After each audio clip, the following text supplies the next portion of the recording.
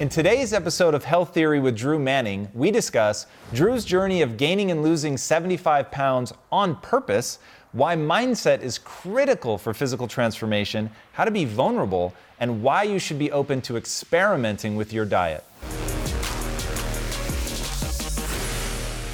Hey everybody, welcome to Health Theory. Today's guest is Drew Manning, the New York Times best-selling author of Fit to Fat to Fit. He slathered on 75 pounds of fat and lost it again to gain empathy and understanding for his training clients and to prove to himself, if no one else, that his theories on diet and exercise were actually correct. The adventure not only changed him, it landed him his own TV show and made him one of the most recognizable people in fitness. And Drew, what I want to know, man, is what surprised you about that journey? It's a good question. It was how much of that transformation was more mental and emotional than just physical. Because I went into this journey thinking, I'm going to get fat and then I'm going to get fit and it's going to be a physical thing. But I came out of it realizing that transformation is so much more mental and emotional than people think. And if you've never been overweight, mostly what you can relate to is the physical side of weight loss, right? Eat less and work out. You know that, right? You got that. You've lived that. But the mental and emotional side, you haven't lived that until you've kind of been down this path. And so for me, my eyes were opened. I realized just how wrong I was with trying to help people, right? And you mean your strategies were actually bad because you didn't understand the mental? They weren't bad, they were just incomplete.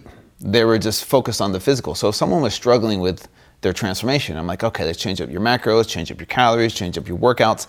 That's the missing component, right? That's what I focus on because that's all I knew.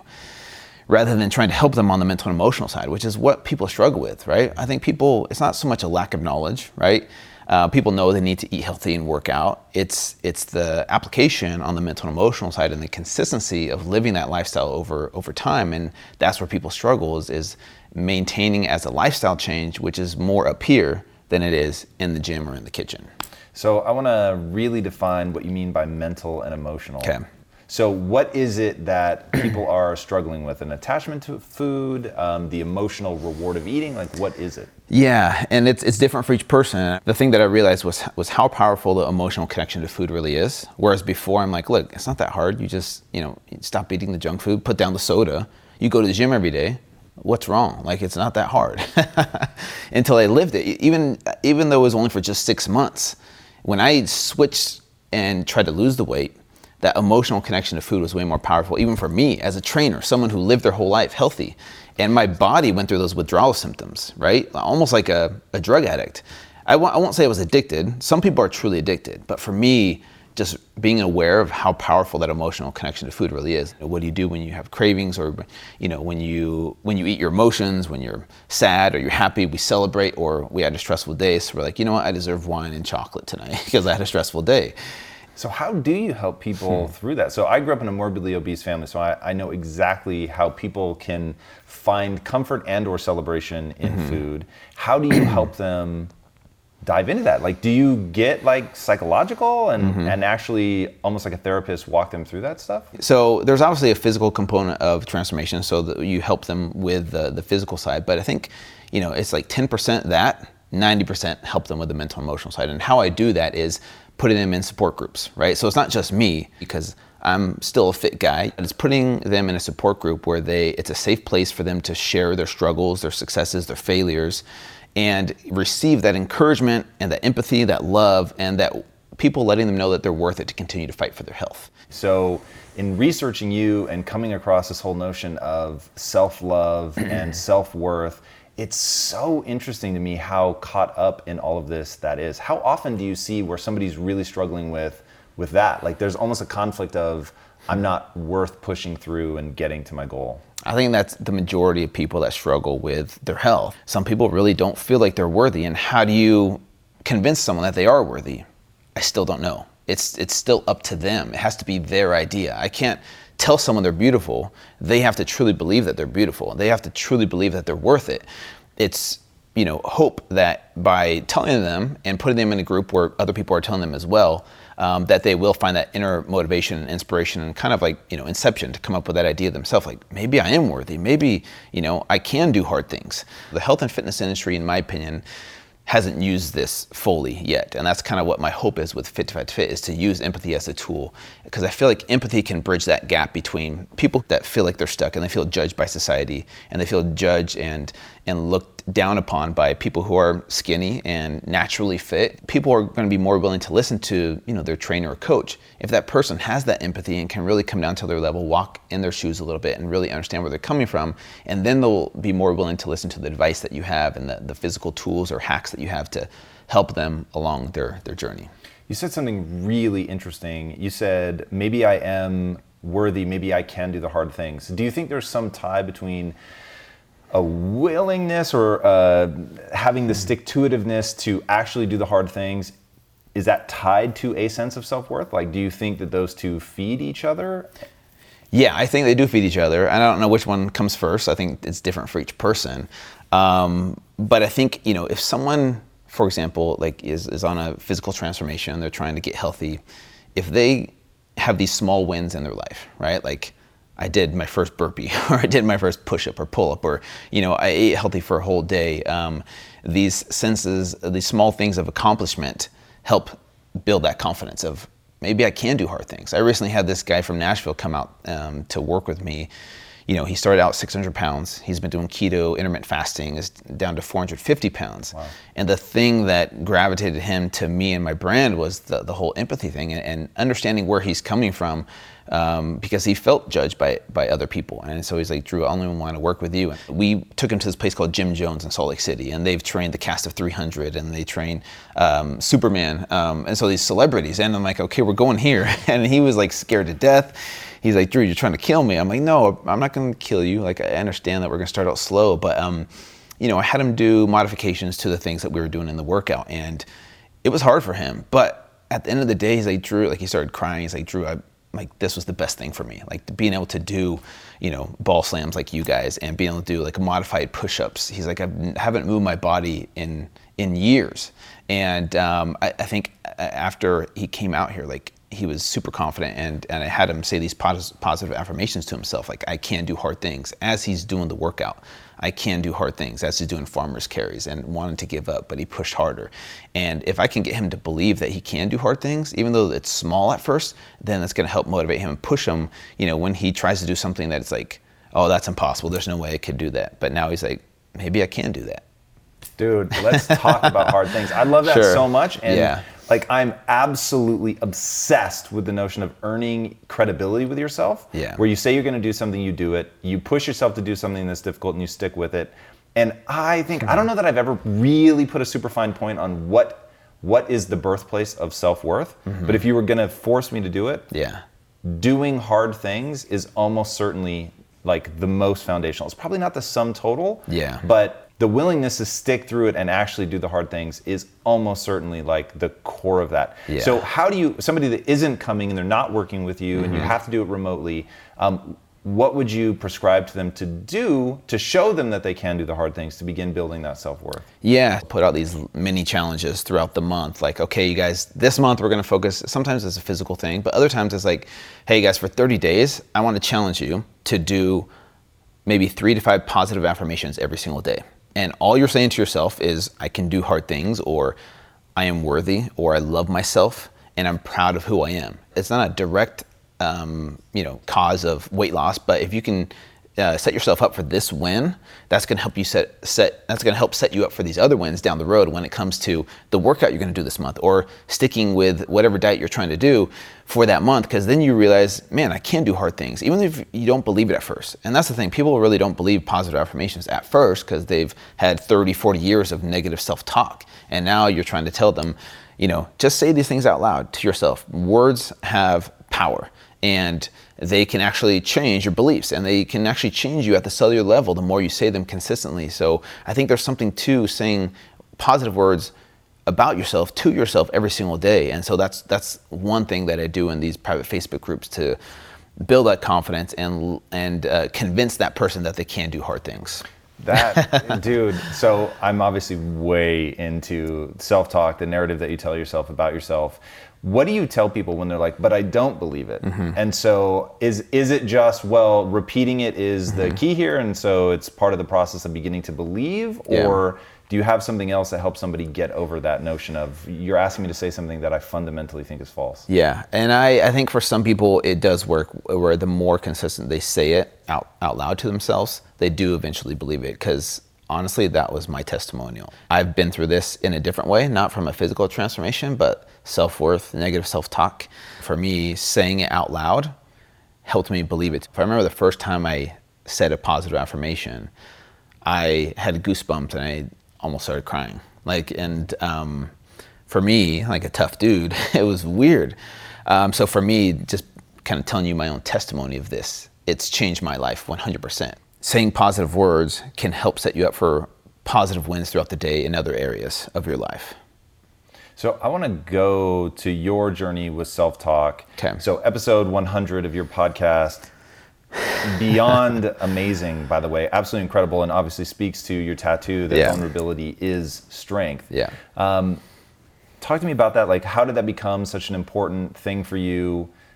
What was episode 100? Why did you do it? I mean, like, a lot of questions around that. 100%. First of all, thank you for listening to it. I really appreciate that. That means a lot to me. Because I was scared to death to post that. So my whole life, the culture I grew up in, from religion to sports to my family, was, vulnerability is a weakness. You don't talk about your feelings. That was just the way I grew up. Sports, football, wrestling.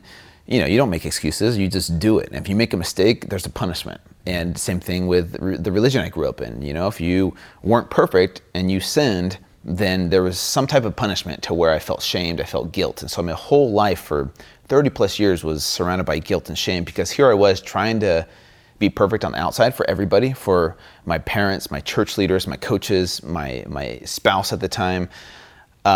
When in reality, I knew that I was a fraud. I had weaknesses and I wasn't perfect. But I couldn't deal with that. From a very young age, I would hide it, because I'm like, you know what? It's better just to pretend and fake it rather than, the disappointment and having that punishment in my life. And so from a very young age, I developed that habit of, you know what? It's not worth confessing or talking about it, because then everybody knows. And the guilt and the shame just consumed me and eventually broke me to where I just lived a life of lies, and it was inauthentic, and eventually broke me as a man. And that was the start of me starting to transform and change my perspective of how I viewed myself.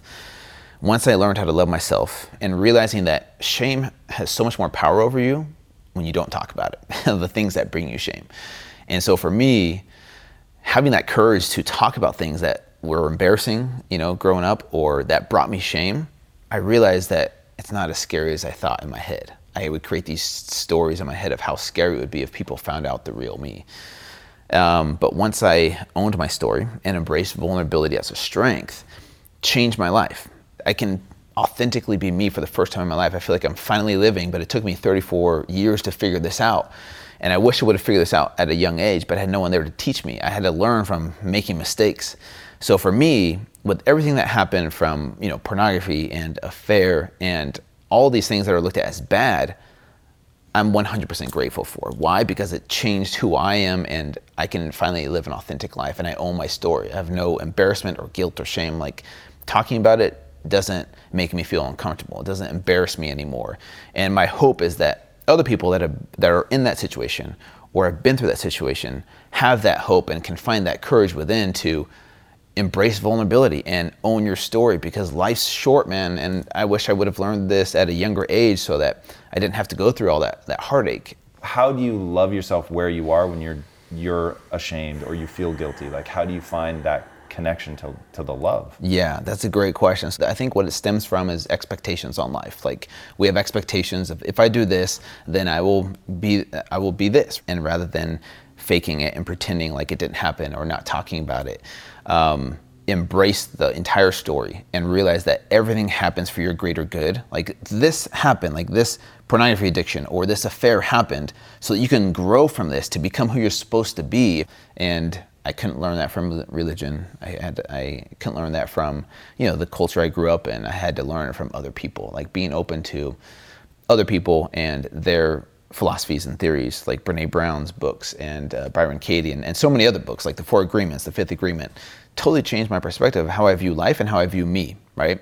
And I realized I suffered in life because of how I viewed myself. I saw myself as a failure because of these, weaknesses or sins that I had.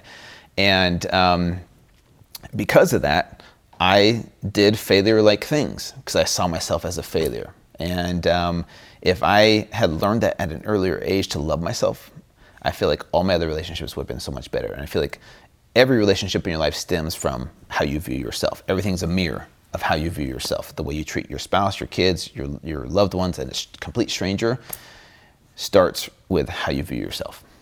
Really powerful, man. And what you ended episode 100, it was really powerful, and it hit me. Like, I actually got emotional when you said it, and it was like the wrap up, and so you just kind of throwing off comments. But there was one thing you said, and I really felt it, and it was like, basically, I hope you guys are cool with me sharing all of this. How you feel about it, it's really not my business anyway. That's your business, and you'd already talked about that whole thing. And you said, I'm just trying to love myself and to be worthy of love.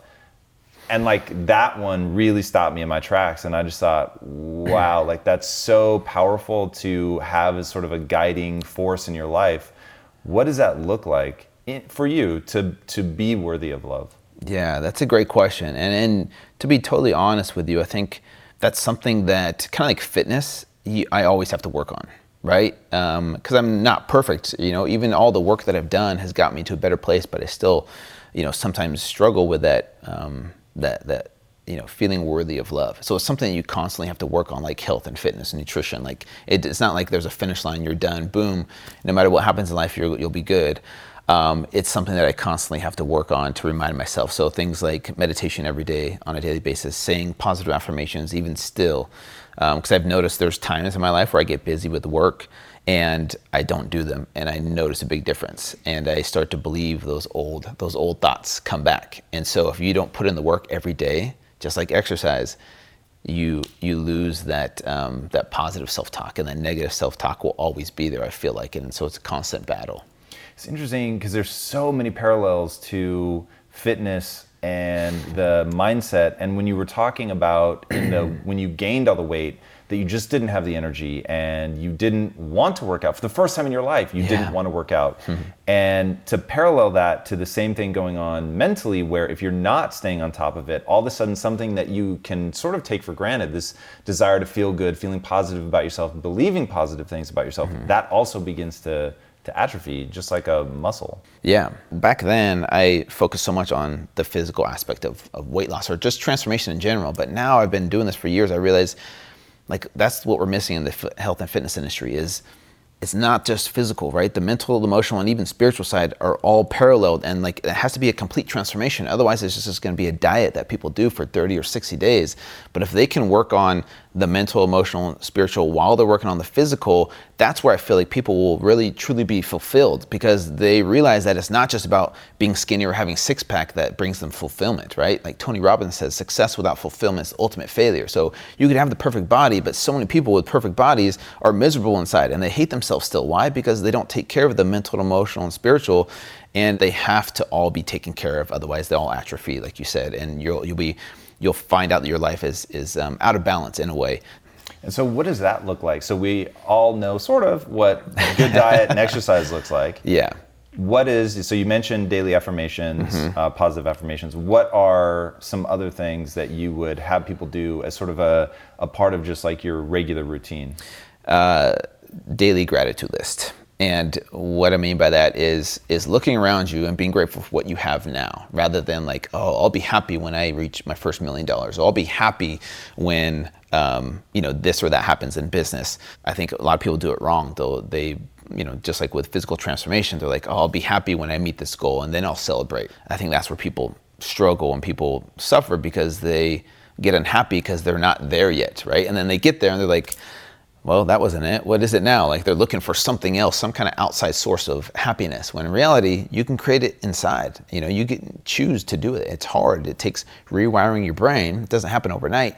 But I promise you that, if you can do things like a daily gratitude list every single day, that's going to help you be fulfilled in the here and now while you're working on a better version of yourself. How important is reading been for you? it's changed my life, man. And like, I'll be honest with you, I grew up a total meathead. You know, like I did not read books. You know, I just was like, oh, movies and TV shows are way better. And that's when, you know, the whole divorce thing happened. And I was like, I had time to myself when I didn't have my kids. And I'm like, what am I gonna do with my life? You know, I'm gonna sit up and watch Game of Thrones like at night the rest of my life, or it's a cool TV show, and I actually did that for a while. That's why I mentioned that. But then I was like, you know, I'm just gonna read some books. And then that's where my life coach had me read Loving What Is. And then someone had told me about this book called Daring Greatly. And I'm like, okay, I'll read it. And then my eyes were open and my perspective was changed. And I feel like you are the combination of the books you read, the podcasts you listen to, the people you surround yourself with. And then I realized, man, there's so much more information out there that I didn't have access to until I started reading books. What was it about Brené Brown's Daring Greatly that really resonated for you? It was the guilt and the shame. Living a life of surrounded by guilt and shame, and her showing me like the light at the end of the tunnel of how to get out of it, really gave me hope and courage to own my story and talk about it. And that's, you know, even when I read her book, you know, before episode 100 happened, which is where I went public with my story, that was about 2 years of reading her book over and over again. It wasn't like overnight, like boom, I'm gonna tell everybody about this. It took me a while to get to a place where I was okay emotionally and spiritually to share my story. It wasn't just like, I think Brené talks about this, there's a difference between oversharing and being vulnerable, right? And I feel like the difference for me was being ready, like being true to who you are when that message comes out, right? And what your intentions are, what your hope is with it, rather than just like vomiting everything for everyone and really not giving people any direction of like what to do with it, or like, that's a great story, but how did you grow, or what are the key takeaways? I think, you know, the life coach and the books that I've read have really taught me how much of our stories that we create in our head aren't true. And just breaking that cycle of the stories that I've told myself my entire life, I can let go of because I know they're not true, because I've kind of tested those waters. And, you know, I can't remember who said it, but we suffer 1,000 times more in our head than we do in reality. Yeah. Okay, now that we've figured out what a huge part of this whole journey it is, the mental and emotional connection to food, you've remained in extraordinary shape. You've had a lot of really successful transformations. What are your recommendations in terms of diet and exercise for somebody who's ready? They've gotten sort of mentally prepped. They're ready to go down the actual sort of mechanistic part of this journey. Yeah, that's a great question. So my goal is to help people become their own self-experimentation, right? So I'm a huge fan of the ketogenic diet, right? I went on the Dr. Oz show talking about the benefits of keto, and I fell in love with it, to be honest with you. But it might not be for everybody. But what I tell people is be open to experimenting, whether it's a plant-based diet or paleo or keto or whatever it is, be open to some kind of experimentation with your body, because it's not a one-size-fits-all approach. I can't just give you a diet of 2,000 calories that's 70% fat, 25% protein, 5% carbs, and then boom, it'll magically work for you. Just realizing that, you know, what works for me or you or someone else might not work for you. That's totally fine. Let's find something else that works for you. So helping people realize that it's a journey, not a destination. It's not a race to the finish line, right? It's not like, how much weight can I lose in the shortest amount of time with the least amount of effort, you know? Just realize that this is a lifestyle. It's gonna take time, but being open to changing things, upgrading, evolving as you are on your journey. Let me ask you secret of secret questions. Okay, gotcha. Do you think though that everybody should try keto? Try. 100%. I think so. Why? Because I feel like for most people, if they can experience the mental clarity, the improvement in cognitive function, just that alone will change people's lives. And so for me, I think, yes, there could be a weight loss and a fat loss component of it. But for me, the biggest thing with keto is shifting from running off glucose to running off ketones, just for your brain. Like nutrition for your brain is probably the most remarkable thing. Being able to go from eating 6-7 meals a day to eating once or twice a day and feeling optimal, or going 7 days without food and still functioning as a parent, as, you know, running your business, like traveling. I've done that, and it's amazing because I was told that you can't do that, otherwise you'll lose all your muscle mass. But for me, I think it's worth experimenting with just for how your brain can improve. There's a million ways to lose fat, right? Yeah, for sure. And I think both you and I, so I used to be about 60 pounds heavier. I lost all my fat in rapid starvation, right? It was total misery. I hated every single minute of it. But it worked. I'm not saying it doesn't work. But my thing is, and I find this so interesting about keto, I think you're right. It's an N of one. Everybody needs to do self-experimentation. You've got to try it because it's the one dietary thing I would say changed my life completely, from just being in a constant state of inflammation to then like that sense of your inflammation drops to essentially zero, your relationship to hunger changes. I agree with you. I think that there is so much individual variability. Everybody has to try it. But keto's the one thing I'll say everybody should try it. Yeah. Whether it works for them or not, I can't say. Yeah, and I feel like, our bodies were designed to do that for a reason. We have this backup system, or whatever you want to call it, known as ketosis, for a reason, right? Like, it's how our species evolved, right? If we didn't have, the ketogenic state, we probably would have died off as a species, right? Because we had to go times without food, right? There's feasts and famine, and it wasn't until like maybe 100 or 200 years ago where we had access to food on demand pretty much, where we could go to grocery stores, or there was always an abundance of food. And because we've grown up in that, we've kind of like, well, we have to eat 3 square meals a day. That's what we were taught. And it's like, no, you can go a long period of time without food actually and still function and thrive actually. It is so powerful and so transformative and changes your relationship to hunger and all that. And for me, probably the most important thing was just the aches and pains that went away, which was a really big deal. Let's talk about fasting. Yeah, I read a book by Dr. Jason Fung called The Complete Guide to Fasting, and I learned more about the science behind it. But I think fasting there's a physical component, there's a mental component, and a spiritual component, right? Physically, we know that's great for anti-aging, longevity, anti-cancer, better digestion, cell regeneration in your body. That's the physical component. Yeah, some people do it for weight loss, which I do not do it for. There's a mental component too, knowing that you can go a day, 2, 3, however long without food and live and actually thrive, just realizing that you don't have to be a slave to food. You can be in control of your body it's amazing for your body and your mind to realize that you're okay without food. Like, you'll be okay, you're not going to die. And then a spiritual component, like there's a reason almost every major religion has some type of fasting in it. In the Mormon religion, we grew up fasting 24 hours a month. Like one day a month, you fast for 24 hours. And I hated it as a kid. So, my perception of what fasting was like, this sucks. But there's a spiritual component, like being able to be more in tune with your body and spirit without having food to distract you.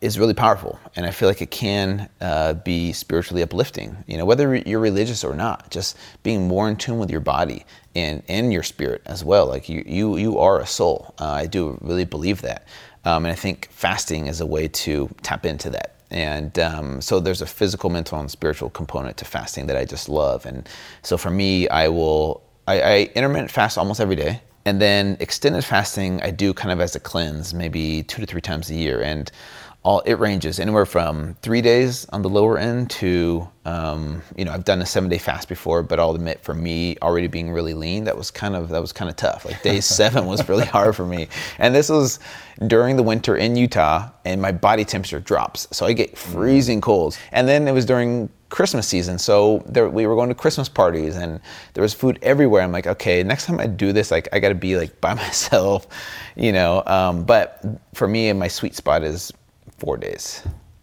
and water only. So I'll do water and just a little bit of salt, right? And that's what I found works best for me. Yeah, that's really, I think it's super important for people to at least give fasting a try, because so my bias is living forever. So the only thing that's been shown across every species to elongate lifespan is caloric restriction. And when you realize, it seems, studies suggest that you get all of the benefits of chronic caloric restriction by doing just even intermittent fasting, where it's a timed window. So you're taking the same number of calories, but you do it over a condensed period of time. That is, I think, super important for people to experiment with and look at and see what kind of effect that has on them. And I think there's a balance too, because I think there's quantity of life, but there's also quality of life. It's not like you need to fast and just eat at a calorie deficit for the rest of your life. Like, enjoy life too, have some wine, have a beer every once in a while, and pizza, but when it feels right to you. Can I confess something? Yeah, go ahead. I had ice cream this weekend. You did? Real ice cream? Fucking amazing. Real ice cream? Real ice cream. Not like Halo Top? No. Okay, gotcha. Ice cream, Cold Stone. Wow. And my wife and I just decided to like we've been working so much that just to have a reconnect weekend and to do something fun. Yeah. And she was like, you game for this. And it was rad. Yeah, it was and worth it. Yeah, it was a super good reminder that while I think you can obviously get yourself into trouble if you're not in control of that. Yeah. But for me, I probably cheat on my diet 3 times a year. So it's like I don't have an addictive personality, first of all, so like that's not a real thing for me. But dipping into it, and like you said, and I've heard you talk wonderfully about this. Like you said something like, oh, if I'm at my mom's house and it's Christmas and she makes, some special bread thing, I'm going to have the special bread. Exactly. And I love that. Talk about that. Like how can people, because here's what makes me sad. Eating ice cream is awesome. Yeah. Being alone by yourself in the corner of the ice cream shop, shoveling it down and not making eye contact with people and you're clearly not having fun, like that breaks my heart every time I see it. Yeah. It's similar to kind of consuming alcohol. Like, are you by yourself celebrating or are you celebrating by yourself, or are you kind of down on yourself and you're eating your emotions with that substance, whether it's ice cream or alcohol or drugs, whatever it is, like what's your intention behind it?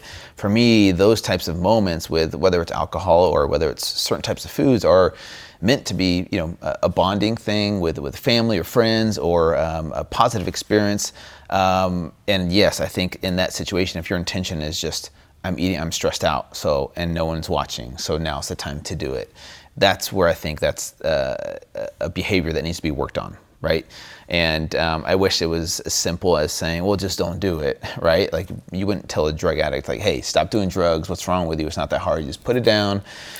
It's similar for some people, right? Where they're, eating their emotions and they're so ashamed by it that they, have to do it by themselves, and it's sad. And I feel like that's where that self-worth comes in, and the need for support system and accountability come into play. And it's not like it's not black and white. There's so many gray areas. A lot of it has to do with trauma or self-worth from a very young age. And now we're trying to tell people like, yeah, you're beautiful, you're worth it, and just change your behavior overnight. I wish it was that easy, but just realize that it's a constant battle. It's never ending. You're always going to fight it for the rest of your life. But just realize that you're worth it to keep fighting. That's my message. That's my hope for people. Do you think that there are universal recommendations that everyone should be doing? If your diet is mostly consists of Cinnamon Toast Crunch and Mountain Dew, like mine was, all these processed foods, which, look, I'll be honest with you, they're convenient, they're affordable, they're cheap compared to, a salad or whatever, and they taste really good. They really do, and they can be very addictive for some people. If you're eating real food most of the time, and you're moving your body every single day, biking or swimming or Zumba, dancing, ecstatic dance, whatever it is, moving your body, right? Just getting out there and moving and eating real food. It's super easy to eat 20 cookies, right? Like if you're like stressed out and you're having these baked goods in your house, but no one's gonna sit down and eat 10, 20 avocados, right? I mean, I've never seen anyone do that because they're stressed out. And I think if we could just get people to focus on the process of the habits that make a healthy lifestyle rather than the results, then I think the results will take care of themselves. You have 2 daughters. How do you deal with food and them? I mean, especially knowing how tasty processed foods are. That's a great question. I always ask other parents when they come on my podcast, like what works for them, because it's different for each family, for each kid, because I see both ways of being overly strict, right, and not letting them touch a processed carbohydrate or any refined sugar. And then I know that the moment they're with grandma or at their friend's house on a play day, or they're at school where other kids are eating candy and there's moments where I can't control what they're going to eat. But when they're with me, I try and control what they eat and teach them about why we eat certain foods. Like, why are we eating vegetables? It's not a punishment, right? I'm not making you do it. There's a reason we're supposed to be eating vegetables, and here's why. So my girls are 7 and 9, and they know what broccoli is, they know what cauliflower is, and we go grocery shopping together. I have them help chop food and prepare the food. So they're in there in the kitchen. Are you telling them things like micronutrients? I mean, they don't understand that. So basically, and this is what I do, is I say, hey, on the inside of us, there's a lot of good guys and there's a lot of bad guys. And when we eat vegetables, our good guys get stronger and they can beat up the bad guys. But when we're eating junk food, the bad guys, they get strong and they beat up the good guys, and that's when we feel sick. That's kind of what I tell them, and it seems to work. But, I'll be honest with you, we do have treats every once in a while. But I'll get them like Halo Top ice cream or something like that, or I'll make them a keto cookie and they don't really know, But then they're with grandma this week, for example, in Idaho, and I know she's going to give them, juice with high fructose corn syrup, and it kills me, but I can't micromanage every single person that comes into my daughter's life. So don't beat yourself up. Just do the best you can with what you have. It's not going to be perfect. They're going to, have access to this food at some point in time, but if you can control what they eat when you're with them, then that's all you can control, right? And I don't have the energy to micromanage every single piece of food that goes into their mouth. All right, before I ask my last question, where can these guys find you online?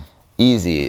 Fit number 2, fat number 2 fit. That's my book, it's my podcast, it's my website, all my social media handles. I try and keep it consistent, and I try and keep you guys entertained on social media.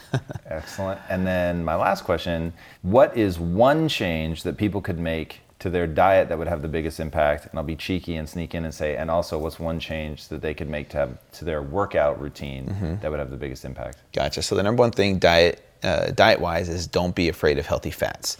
Coconut oil, avocados, olives, implementing these healthier fats into your diet, just starting off with that. We've been doing low fat for so long. I think just adding in healthy fats can make a huge difference with people feeling, satiated and fuller longer. I think that's the easiest thing to do for people, right? And people like butter and they like, full fat cheese. And so these types of healthy fats, I think would be an easy, good start.